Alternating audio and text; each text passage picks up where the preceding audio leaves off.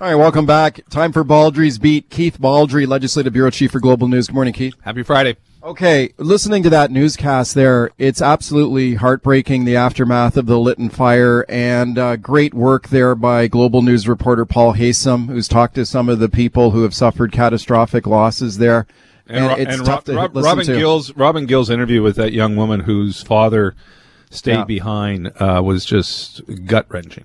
Yeah, Global News has really done a terrific job on this, and man, it just cuts you to the core, listening to the people who've lost everything. They've lost their family members, they've lost their homes, and it's absolutely tragic. And I fear we're going to hear more of this. There are still people unaccounted for. Yeah. We don't have a precise number on the missing, but we're going to hear more stories. We're going to hear more stories from Lytton. Unfortunately, it looks like we're going to hear more stories from around the province throughout the summer because, like last night, Kamloops, outside of Kamloops, that was harrowing. You had Todd Stone on earlier. As he says, they dodged a bullet up there. There's going to be a lot of bullets being dodged throughout this long summer. Yeah, let's hope we keep dodging them. That was lucky last night. They got a little bit of rain there just at an opportune time. But the firefighters in Kamloops, there's a heroic effort. That's a difficult terrain up there. That fire was coming down a hill. Yeah, and these people are going up there and fighting those flames and saving those homes. Oh, yeah, our BC firefighters are legendary in their expertise and courage in fighting and taking on some extraordinary conditions to put these things out. It's this is very dangerous work. For sure. I had Mike Farnworth on the show this morning. The Solicitor General is my first guest, and we talked about the wildfire threat. Let me play a clip here for you, Keith, and then get your take. Here's the Solicitor General this morning. What I can tell you at this point is that the fire itself is still under investigation. We have not confirmed in terms of how it started, but there are experts up there who are involved in determining what the cause is. It's important to note that there were two fires. One was the fire that had been up there that fire service crews had been battling.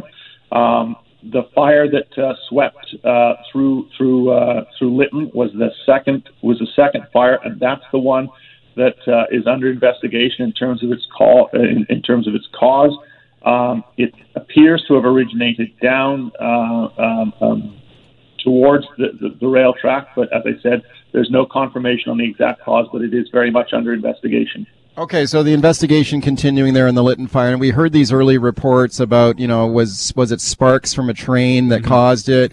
CN Rail putting out a statement yesterday that saying that their normal protocols were followed, but they're cooperating in any investigation, as is CP Rail. So we don't know what the cause of the fire was. No, but it's conceivable it was a train spark. Again, as Farnworth noted, there are two different fires. I think that was lost on a lot of people yesterday. They thought this was just the wildfire, which was burning outside of it, moving into town. That wasn't the case. This is a separate fire that began literally in town or right on the outskirts of town and swept through. I've talked to Farnworth several times over the last few days about this. It's going to be interesting. I think it's inevitable. He will declare a state of emergency.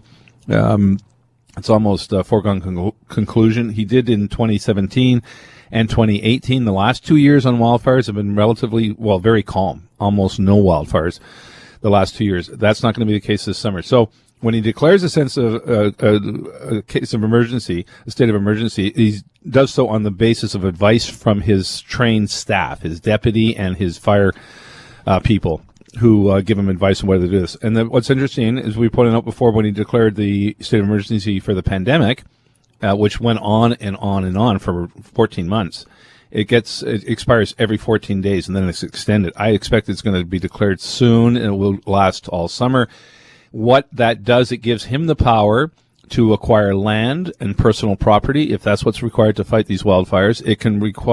He can fix prices on goods. He can control the flow of goods. He can control traffic. It'll be interesting over the summer whether or not, and I think this is, again, almost inevitable, there will be travel restrictions in BC. Wow. So if you're thinking of traveling to Kamloops, if you're thinking of traveling to the Okanagan or the Kootenays this summer, you may very well find yourself faced with some severe travel restrictions because if there's a state of emergency, all that stuff comes into play. Okay, we're watching that very closely. I also spoke to Todd Stone on the show today, as you mentioned, the Liberal MLA in Kamloops there, and he and his family were evacuated from one of the neighborhoods that was under threat from those fires. He had lightning strikes just outside of Kamloops. He had fires bearing down on the city and these two affected neighborhoods, and it was a panic getting out of there last night. Some of the videos online, this is a hairy night in Kamloops, and long lineups of people trying to get out of these neighborhoods and get out of the way of these fires. Heroic job by the firefighters there. But let me play a clip here for you from the MLA there in Kamloops. There, Todd Stone. Here's what he had to say. And we did get a bit of luck last night too. There were a few short bursts of rain. A couple of times it was heavy. Again, maybe for 5 minutes, 7 minutes at a time. I'm hearing that played a role as well, and gave the firefighters a bit of a break at a few critical moments. But the flames were right up, at the back fences of, a good number of homes. And if it had gotten into that area, God only knows what would have happened next. Okay, can you imagine the fire right at the gate, right at the back of your back fence, and people are lined up? There was this like a mile-long lineup of cars, people trying to get out of there. Yeah, no, it's extraordinary. The footage out of Kamloops was extraordinary. It was really touch and go there. And thank goodness Mr. Stone and his family and all their neighbors are safe there. But it's just an example. Again, I've covered wildfires over the years. These things move very quickly, and there's no controlling them sometimes. So I think there's something like 9 fires right now out of control, or labeled very dangerous in various spots of BC. If you go to the BC Wildfire Service website, you can see just the listing of where these fires are located, how big they are, and how they're labeled. And the key word is interface. If it's an interface fire, that means it's coming into contact with communities and residential neighborhoods and commercial establishments. And those are the really dangerous ones. Ones that are far out there in the backwoods with no contact with communities, that's bad enough. But that's part of nature. We expect forest fires to occur. But when it gets close to communities, those are interface fires, and those are the most dangerous. Okay, Prime Minister Justin Trudeau, just in the last few hours, asked about the wildfires in British Columbia, is offering a promising assistance from the federal government. Let's listen to what Trudeau had to say here a short time ago. What we're going to focus on now is working with British Columbia, working with the chiefs, working with partners on ensuring that we're there for the communities in Lytton and across the province that are facing difficulty. Minister Sajjan has been in touch with his colleagues out west. Minister Blair has been talking to Minister Farnworth. And I've been talking with Premier Horgan. We will continue to engage directly and prepare to be there to support people as necessary, as much as possible. That's part of what the Incident Response Group meeting is going to be on this afternoon, how we can be there to help. Okay, it's interesting to hear him mention Defence Minister Harjit Sajjan, who, of course, is a BC MP. Could the Army get involved here? Yeah, so John Horgan yesterday said in his talks with the Prime Minister yesterday, it was extraordinary to begin with that he would have a conversation this early on with the Prime Minister about federal aid. This is how quickly this situation is developing and evolving. He did mention that military assistance was one of the things being discussed. I don't recall ever the military coming in to assist in a forest fire situation. It's important to note they would not be coming in to fight the fires. That's not their expertise. It's more the logistical side. It's a supply chain or evacuations. If we have mass evacuations, that will likely involve the Canadian military coming in here, and that's the federal government's role. But again, we have trained forest fighters in BC. Yeah. And there is a request to other provinces likely to send some of their trained forest fire fighters into this province, and it may very well involve international calls. And we have sent our firefighters to Australia, for example. We may be requesting other countries to help as well.